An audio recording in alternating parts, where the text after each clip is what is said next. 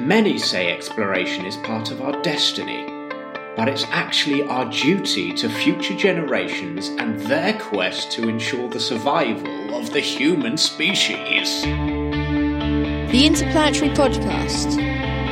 The exploration of space for the benefit of all mankind. Your hosts here in London, Matthew Russell and Jamie Franklin. Oh yeah, baby space. Oh yeah, baby space. Good. Boom. Matt, how are you? I'm rushing around, Jamie. As you know, I'm moving house. Moving house, aren't you? Yes, I'm going to have to edit this on my computer that I've left all set up to edit. But, oh my God, yes. Hectic. It's going to be a short one this Well, that's week. very exciting and hectic times. Hectic times, moving house. Oh my God. Anyway, who was that, Jamie? What marvellous person quoted that? Well, it's the one and only Buzz Aldrin, Matt. The Buzzster. The big Buzz. We love him, don't we? Oh my God, what an absolute legend. Completely is. So yeah, November the 11th is the 52nd anniversary of Gemini 12. Oh, 52nd. 52nd anniversary, which of course is Buzz Aldrin's first flight into space. It is. 4-day mission, Matt. The 10th and final Gemini flight. And the 18th manned American spaceflight. And the 26 space flights of all time, if you include X-15 flights that went over the Kármán line. That's correct. It was also the 5th rendezvous and 4th docking with an Agenda Target Vehicle. Or ATV, Matt. Yeah, absolutely. And did you know it was Mr. Lovell, James Lovell's second flight as well? That's a crew, isn't it? No way. That's a crew, isn't it? I didn't know that. Lovell and Aldrin. Glory. Well, here's some stats for you, Matt. As you know, you love a stat, don't you? Buzz performed 3 EVAs for a total of 5.5 hours, successfully demonstrating that astronauts can effectively work outside of the spacecraft. Yes, and it's funny, isn't it? Because David Baker mentioned this a couple of weeks ago on the show that Buzz Aldrin was really, really influential when it came to all the spacewalk innovations, including the underwater training, which of course is standard now in the buoyancy tanks. Yeah. So a lot As of that, we know, we've been there, haven't we, Matt? Yeah. Well, we've been to Didn't go in. No, but we've been to the European version of it, yeah, which is in Cologne. absolutely loved that. Yeah, it was amazing. So, Matt, 14 scientific experiments, frog eggs, photography, nuclear emulsions. That's cosmic ray photography, Matt. Yeah, nice. Yeah. I'm intrigued about frog eggs. Yeah, Matt. well, it's something to do with how do frog eggs grow in microgravity. It's always interesting, isn't it? A bit of frog spawn. It's a bit of a kind of junior school experiment, isn't it, with frog spawn? It is. One of my mates once ate some frog spawn from a pond. Ooh. He was a weird kid. Oh, man. I won't name and shame. There was a kid called Tim who used to do stuff like that. Oh, really? Oh, Tim. Yeah, Tim. Guess how many people at the US Department of Defense, they gave up how many people to work on Gemini 12 to support it? I'm going to hazard a guess at 9,776. Oh, so close. It was 9,775. Well, I'll give you it. Actually, I'll give you that because there's bound to have been an extra person, like a cleaner that someone forgot about. Exactly. 65. Exactly. Never forget the cleaners. 65 aircraft and 12 ships, all involved. And after the 4-day mission, Lovell had a bit of pink eye. Oh. And the Gemini capsule that came back to Earth is currently displayed at the Adler Planetarium in Chicago, Illinois. Oh, Matt, what an album that is. Oh my God, Sufjan Stevens, Illinois, definitely. And what a song, Chicago. Check it out. It's me and Matt don't often agree on music, but one thing we heartily agree on is Sufjan Stevens' classic Illinois. And the first track features on our space playlist. It does. Yeah. It's beautiful. Shall we do a little bit of space news of the week? Well, I think we should. Here we go. The SpaceX Starman Roadster has gone beyond the orbit of Mars now. So it's... Oh, yes. Yeah. And it's going to reach its furthest point from the sun, roughly on November the 8th. So around about now. And it's going to be 155 million miles from the sun. So 1.66 AU. one being the that'll distance do it. to the Earth. So it's gone a long way. It's pretty It has cool. gone a long way. Shout out to SpaceX. Yeah, and to Ben Pearson, whose model is really everyone goes to have a kind of look at where the Starman is, and he predicts the first Earth flyby to be November the 4th, 2020, where it will be a mere 32 million miles away. But it will get quite close to Mars that year on October the 6th. It will get 4.6 million miles from Mars, which in terms of... it's just round the corner. Yeah, which in terms of solar system distances is quite near. It's quite near. Matt, if I said to you, alien light sail, what would you say to me? I'd say, Umamu. No, I wouldn't. I'd say, Humuamua. You would, wouldn't you? So this is quite interesting. Yeah. And again, we come down to just common sense, people. Stop getting silly. Yeah. Well, Don't we? I like this story, but it's a classic example of how the press get a little bit carried away. But actually, there was some really solid journalism from the likes of Eric Berger and Lauren Grush, our wonderful guests from this year. They both wrote very measured pieces on this and got some nice interviews with other people about this. Jonathan McDowell was weighing in, of course, another one of our guests, and I think I'm going to leave his quote to the end because I think it pretty much sums it up. But it does. A couple of guys at the Harvard University, at the Harvard Smithsonian Center for Astrophysics, Loeb and Byerly, I hope I pronounced their names right, basically have suggested that Oumuamua might actually be an alien light sail. And the reason why they're saying this is because, first of all, when it first entered the solar system, it was called a comet because they thought it was a comet. And then when they realised it was an interstellar interloper, they called it an asteroid. But then they noticed a few kind of a few sort of changes in its orbit that could be only explained by gassing, like comets do, outgassing, where the comet, as it heats up, it lets gas out, and that gas changes the direction of the comet. That's right. But the problem with that is they've not seen any of this outgassing. So one theory that Loeb and Byerly are suggesting is that Oumuamua is very, very long, but actually only 0.3 to 0.9 millimeters thick. And the only way you could have that is if it was a purpose-built light sail. And of course, it would work, and that kind of makes sense. Yeah, whilst it makes sense, their error there was to say it can only be. Well, yeah, and to be fair, I don't think Loeb and Byerly, they're saying, look, this is a perfectly reasonable explanation. It's not wild. It's not a wild guess. They've done the maths and they've done the physics, and they're saying this is a reasonable explanation. And I agree, it's a reasonable explanation. However, the likelihoods of it being the correct one are unbelievably small, I reckon. It's a really classic one where you just apply Occam's razor. Yes, it's a nice, simple solution to the problem. It's a light sail. You don't, and most people's misinterpretation of Occam's razor is that you choose the simplest solution. That's not quite right. It's what takes the least amount of assumptions. And really, the comet theory still requires the least amount of assumptions. It doesn't have to assume that there's an alien race capable of creating a light sail for a start off. It just has to assume that the comet isn't very dusty, and that's the reason why we haven't seen the outgassing, because there's no dust to kick up. So it's a classic Occam's razor would suggest that it's still a comet, but it's a very interesting paper nevertheless. And I think... Well, let's hear from Jonathan McDowell, Matt. Yes. Give us this quote. So I saw one of Jonathan McDowell's tweets on this, and he's been quoted quite a lot in a lot of the newspaper articles, thankfully.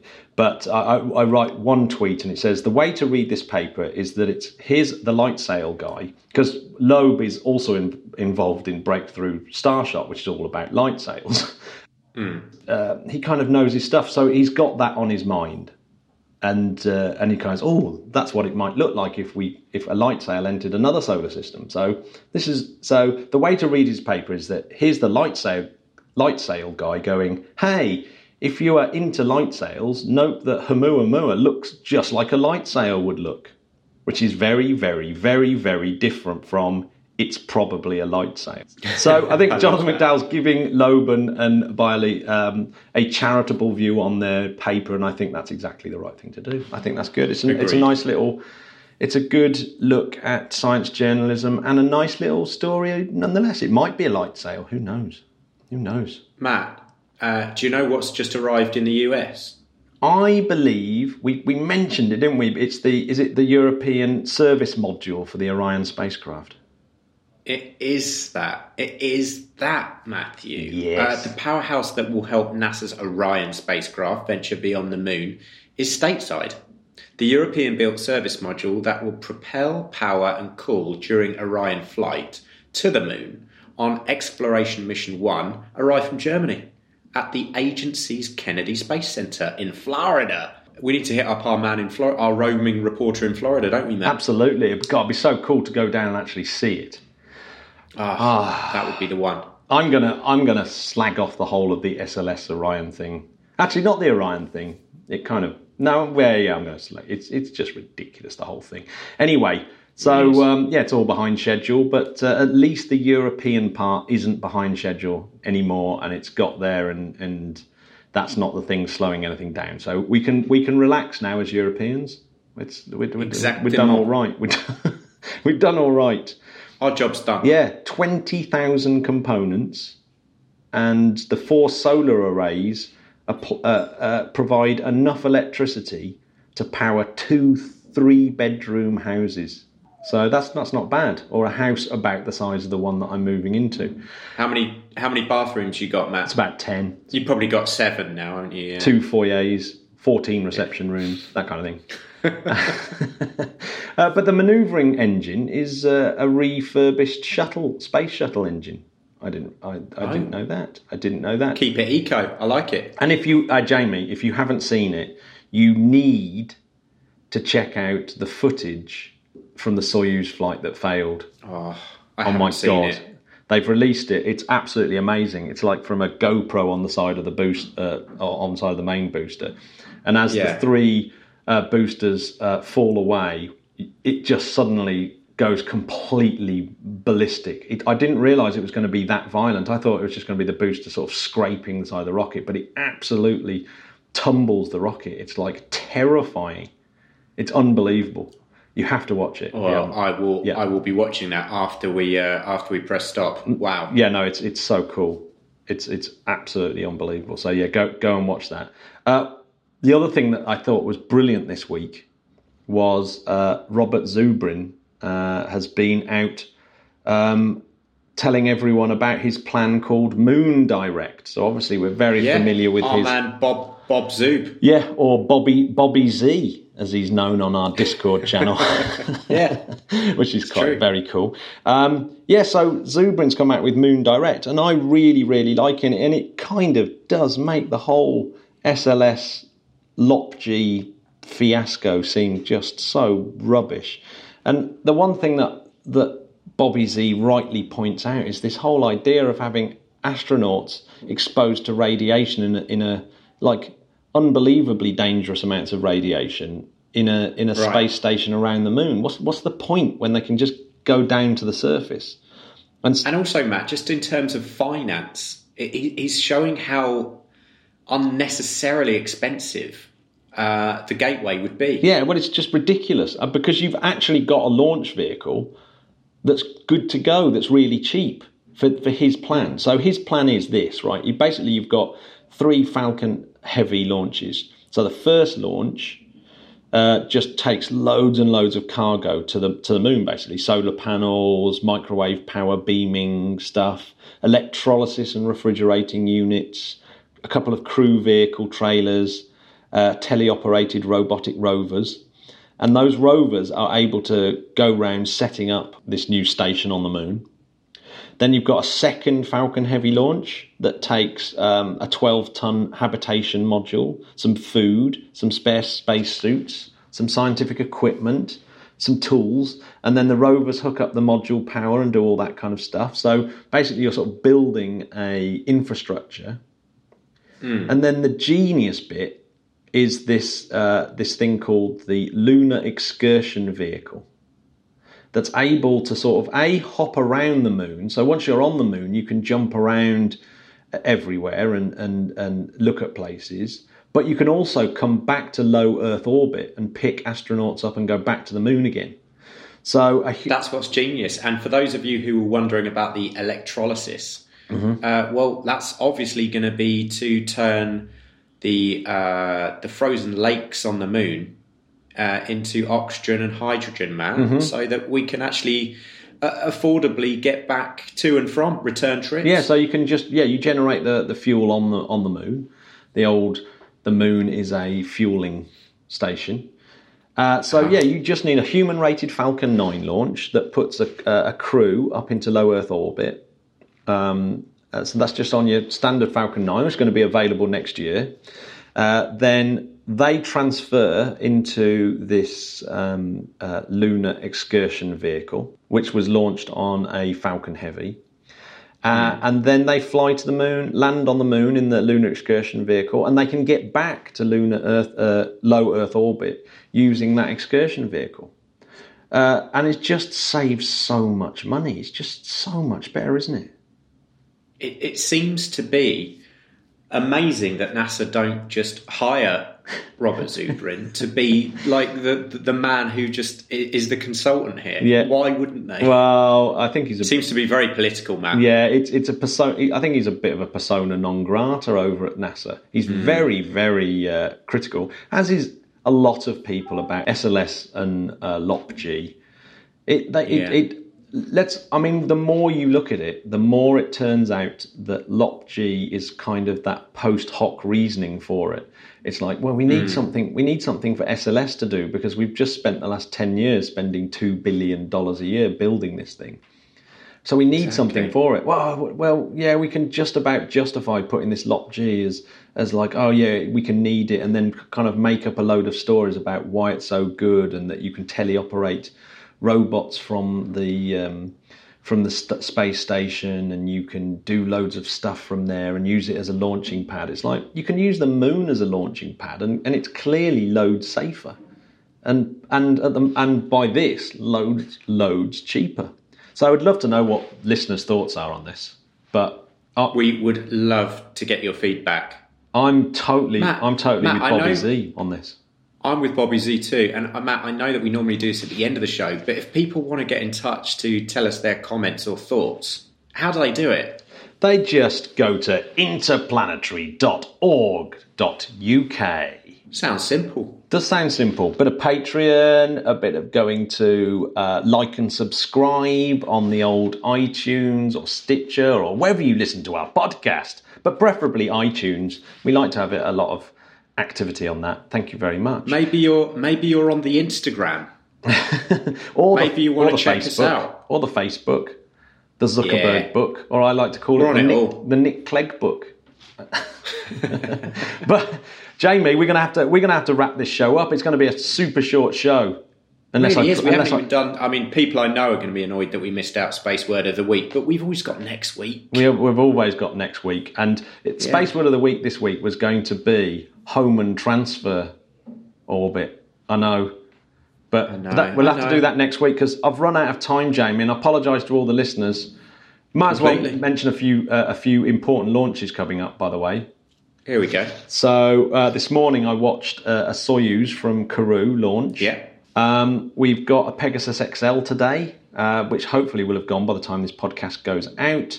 And we've got that first commercial mission by the Electron on Saturday. Nice. Hopefully. And as an Indian launch, a Chinese launch, we've got a Cygnus going up on an Antares and a Falcon 9 Block 5. So it's all go. And by the 16th of November... we might see the return to flight of a Soyuz FG.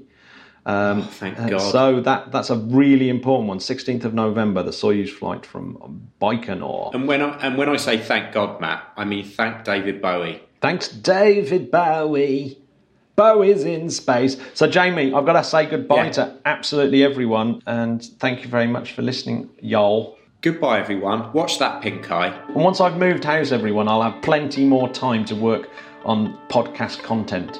So this will be, one of those thin and light versions that will be quite rare from moving on. So it will be. Well, have a good house move, Matt. Good luck with everything, and we all look forward to the housewarming party. Excellent. Right, see you soon. See you soon. Bye.